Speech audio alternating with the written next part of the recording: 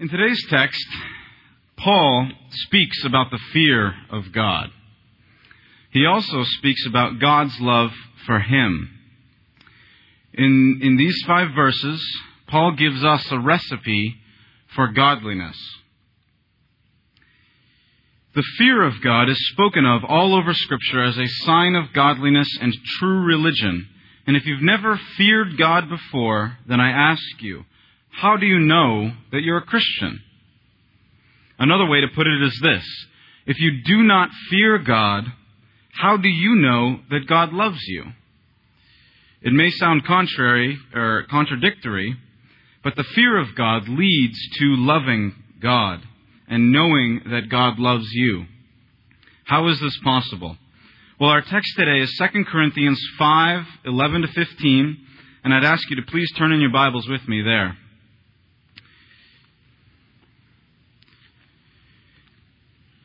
In 2 Corinthians chapter 4, Paul highlights some of the difficulties of his ministry.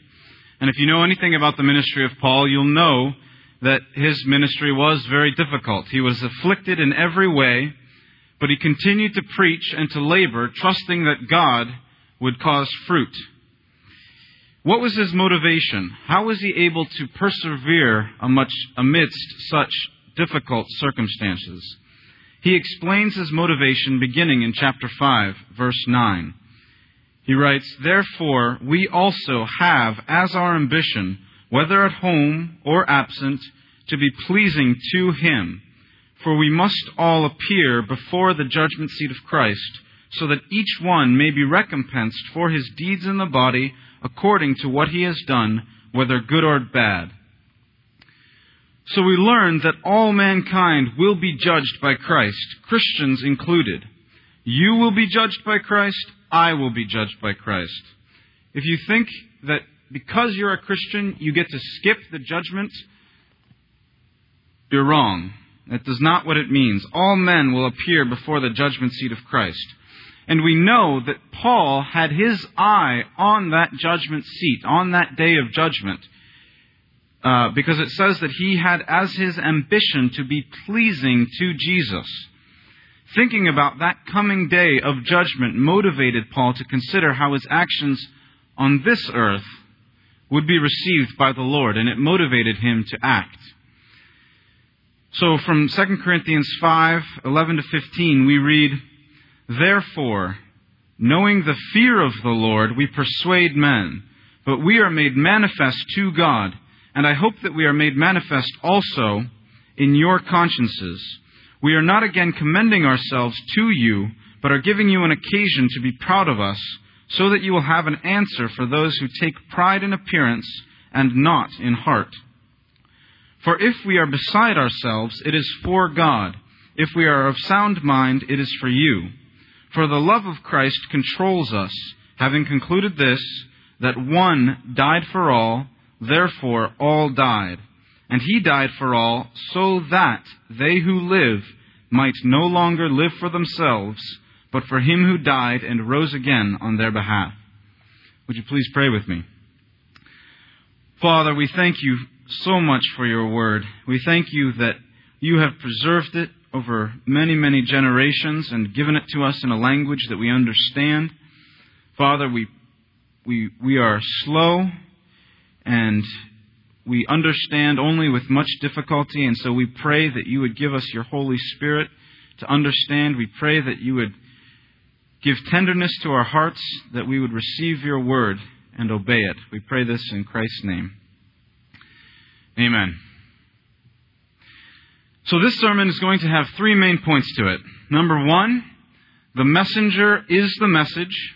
Number 2, Christians fear God. And number 3, in the godly, fear and love embrace. So what do I mean when I say that the messenger is the message? The ability to persuade a crowd was highly valued in Paul's day. There were entire schools devoted to just teaching people how to speak in public and how to persuade men, groups of men. The content of the debate, however, of a debate of public speaking, took a back seat to the style of delivery. The art of rhetoric was more important than what you said. If you didn't actually have a conviction about what you said, it wasn't as important as your ability to persuade others. And so the men who could persuade others, who were able to use words well and convince others, were highly esteemed. And so when Paul uses the word persuade in verse 11, that's the same word that would have been used to describe what these traveling debaters used to do. And so Paul is a little bit defensive, you might say. It says that Paul, however, was not like the debaters of the age. That's obvious. Paul consistently puts his reputation where his mouth is. He didn't persuade men for money or for glory or fame. Paul says that he persuades men, but his motives are righteous and they are manifest to God. So what he's saying here is that his motives are clear and transparent to God. God sees them clearly and they are good, righteous motives. And he also is banking on the Corinthians seeing the same thing in him that God sees, that his motives are righteous and for them to see them clearly. So why is it so important for Paul that the Corinthians understand him with such great clarity? Paul doesn't need to prove himself, and we know that Paul wasn't just trying to puff himself up in pride. So why is he drawing attention to himself here? Well, remember, Paul is an experienced, battle-hardened shepherd. And Paul recognizes that it's not enough for a pastor to just be right. A pastor must take the attitude of a sea captain. He must be personally invested in the ship that he's directing, right? Doesn't make any sense for a captain to be on a boat in safety somewhere else if his ship that he's commanding is in the middle of terrible turmoil and trouble. Is the crew member going to trust him if he's in safety somewhere else and his crew is on some boat and it's tossing and turning in the waves? No, they're not going to trust him. And Paul understands that. And so what does he do? He identifies himself so closely with his message. He says, I am so bound up with this message. My hope is completely tied in this message that all my eggs are in this basket. It's all there. And so follow me as I follow Christ. Paul threw himself into the work of the public ministry, and he put everything he had on the line to fulfill that calling. He so closely identified with the gospel that you could not separate him from it. And this, brothers and sisters, is what we as Christians are called to do. You may not be a pastor or even aspiring to be one, but there are many of you who say that you would like to be like Paul. You may be an aspiring pastor. There are a number of those in this room today. You may be an elder or a deacon, and you may be in those positions because you want to take responsibility for leading others. That's good. Good for you. But I ask you, what are you holding back? You pastors' college men, what are you banking on just in case the whole pastor gig doesn't work out for you? You elders, your reputation in this community means a lot to you. Your age and your stature means that your reputation means a lot. Are you willing for other men in this community, other men your age, to think of you as foolish and stupid for the sake of the gospel of Jesus Christ? What about you women? Are you willing to jeopardize your relationships with your family or your friends for the sake of the gospel of Jesus Christ?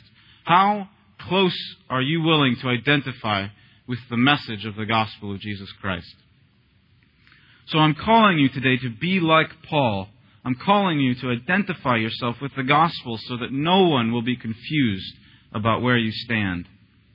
Paul determined to know nothing but Christ and Him crucified.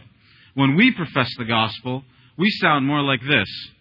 Well, personally, I think that if, hypothetically, the Bible were true, and if Jesus was really God, then God might intend for us to know Jesus. Like it's just a thought that I had. Right? If you read the Bailey blog, there's a good example of this recently, and you should check it out. Ask Josh Congrove about it. But brothers and sisters, this is not how Paul professes the gospel. Paul was only the messenger, but he was willing to put himself on the line for his message, and that is what we are to do. Now, Paul was motivated to put everything on the line for Jesus, but how? How in the world was he motivated to do that? In our own lives, we recognize the call to speak openly and plainly about our faith in Jesus Christ. But we're full of fear and we don't do it. And we wonder, how in the world are we going to be able to do that? So what is Paul's motivation? Well, this is the second main point of my sermon today. And it is this. Paul, like all Christians, feared God. In verse 11, Paul states that he's motivated to persuade men because he knew the fear of the Lord. The King James Version here uses the word terror instead of fear. And we try to tone this down. Joyce Huck was just telling me in the break that she was teaching kids the song "Amazing Grace," and in that song there's the verse that says, "Grace has taught my heart to fear, and fear. Help me out here. Grace, my fears relieved." Right, and so she was realizing that this is a pretty difficult concept to teach children, and so how was she going to do it? Well, she was teaching the younger children. And they were getting it right away. Like, they understand that to fear God is important. God is powerful, and He can totally wipe us out. He's worthy to be feared. But she said that as she got up in the grades, as she was talking to fourth graders, they kind of were like, I don't really fully understand this. And by the time she was teaching the fifth and sixth graders, they had no idea what she was talking about when she was talking about the fear of God. And at some point, somebody said, well, fear is kind of like a reverence or awe of God, right? We have no idea about the fear of God. And when Scripture talks about the fear of God, it really does mean the fear of God.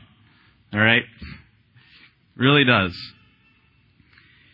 It sounds very strange to our ears as few gospel presentations in this day say anything about God that might make you fearful. But if the fear of God is a curiosity to us, it's because there's a problem with us. All right? Scripture often mentions the fear of God, and when it says that someone feared God, it's a compliment to Him. In Job 28:28, for instance, it says, "Behold, the fear of the Lord, that is wisdom, and to depart from evil is understanding." In Psalm 86:11, it says, "Teach me your way, O Lord. I will walk in your truth. Unite my heart to fear your name." God is tender and merciful to those who fear Him. In Psalm 103 it says, "For as high as the heavens are above the earth, so great is His loving kindness towards those who fear Him." In the New Testament, Jesus explicitly warns His followers to fear God. He says, "I say to you, my friends, do not be afraid of those who kill the body, and after that have no more that they can do. But I will warn you whom to fear. Fear the one who, after he has killed, has authority to cast into hell. Yes, I tell you, fear him." Today, we think that Christians are not even supposed to fear God. But that's completely backwards. It's the wicked who do not fear God. It says in Psalm 36, Verse 1, "Transgression speaks to the ungodly within his heart. There is no fear of God before His eyes." So the righteous fear God, and the wicked do not. And brothers and sisters, if you do not know the fear of God, you will never know the love of Christ. This is the mistake of our modern time. And this is what is commonly called cheap grace. But cheap grace, brothers and sisters, is no grace at all. And if you do not fear God, then I tell you, you have no hope of heaven. If you know nothing about God's fear, or the fear of God rather, if God's holiness and hatred of your sin doesn't concern you, then I ask you, how can you presume to be a Christian? Is repentance a daily part of your life? Or has your conscience grown hard and callous? The godly, like the Apostle Paul, know the fear of the Lord. So, we have to understand what it is to fear God, and we need to understand this point very carefully. A Christian fears God in the way that a son fears a father who loves him and disciplines him. Okay? So, if a son speaks sweetly to his mother and to his father and tells them how much he loves them, what do we know about that son if, in fact, he never obeys them and ignores what they call him to do? Does he fear them? Does he love them, actually? No, he does not. A son who loves his father obeys his father. And it's the same for a Christian. A Christian who says that he loves God but does not obey God, does not have sorrow for his sin, does not fear God, and does not actually love Him either. And this leads me to my final point today. In the godly, fear and love embrace. You may have heard the phrase before, and Dave Carell helped me to find where the actual quote, I believe it's sorry? Thomas Watson, that's right. The quote goes like this. Thomas Watson writes, "Faith cures the trembling heart.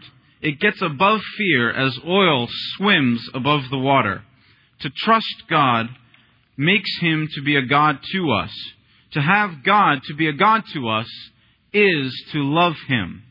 In the godly, fear and love kiss each other.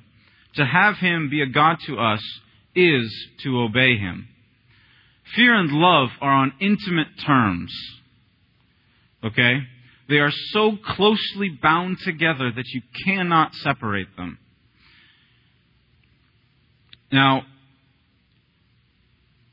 we must be very careful then to make a distinction between slavish and hopeless fear and the fear of God that leads to repentance and faith. Slavish, hopeless fear is what non-Christians have, and the fear that leads to repentance and faith and love is what Christians have. So, let me explain it like this. Fear, just like faith, must have an object, right? When the modern man speaks about faith in these broad terms without any object, it's meaningless, right?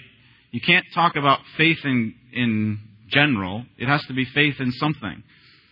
And the fear of God, like faith, has to have an object.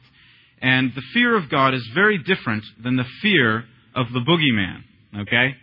When I was a kid in the Congo, I remember one night lying in bed and waiting to fall asleep. My parents were missionaries, just so you know, so I grew up in the Congo, the Democratic Republic of the Congo. There's more than one Congo, so just in case you were curious. So I was a kid in the Congo, and I remember one night lying in bed waiting to fall asleep. And I don't know why. I think that it was probably something spiritual, but for some reason I had this growing sense of anxiety and fear as I laid in bed just waiting to fall asleep. There wasn't anything abnormal about the night. I was just waiting. And I had this growing sense of fear, and then all of a sudden I was gripped with terror. And I stood up bolt upright in my bed, and I just started to scream. And I have no reason why, But I remember that feeling vividly, and I also remember vividly my parents rushing into the room and my dad grabbing the side of my bed and looking around and turning on the light and saying, "What's wrong? What's wrong?" There wasn't anything physically wrong. I can't explain it. But I was completely gripped with fear and with terror. That is like the fear of the boogeyman, and that's not the kind of fear that I'm talking about here. Our nation has given itself to fear, but it hasn't given itself to the fear of the Lord. Now, I don't watch movies very often, but I do watch trailers every now and then, just to kind of see what's going on.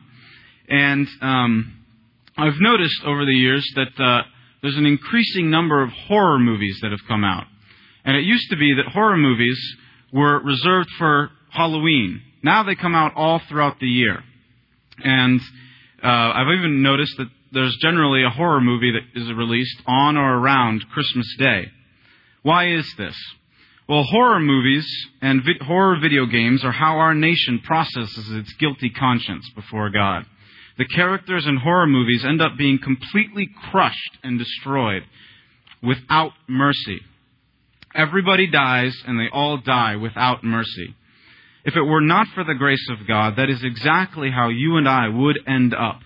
A horror movie is like the law of God applied, entirely devoid of grace.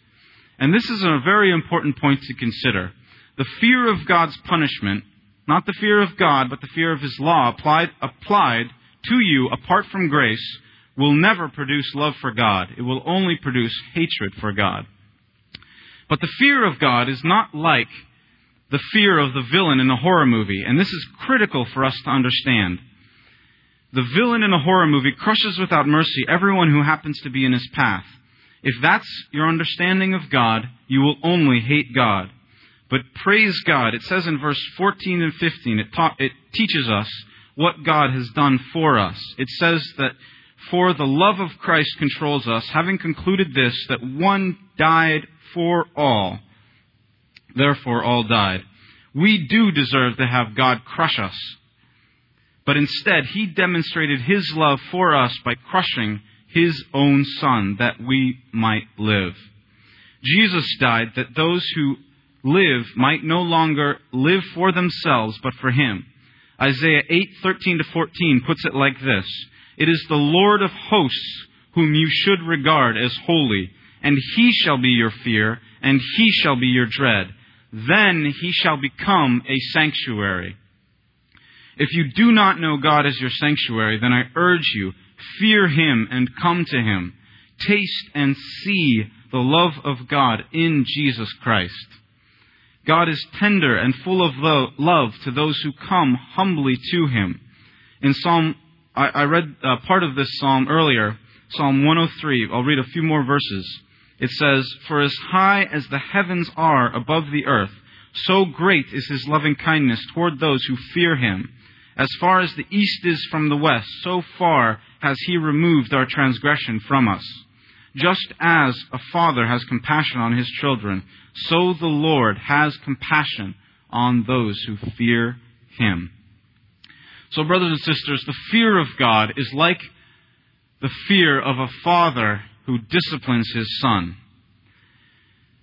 It's not slavish obedience,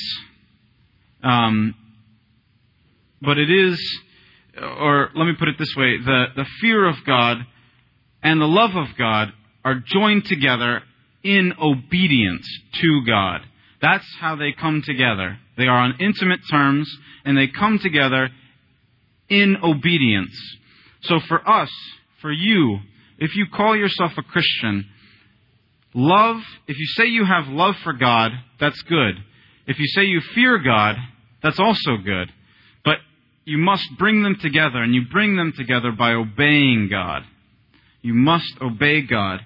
And you can obey Him as a father who loves you and who disciplines you because He loves you.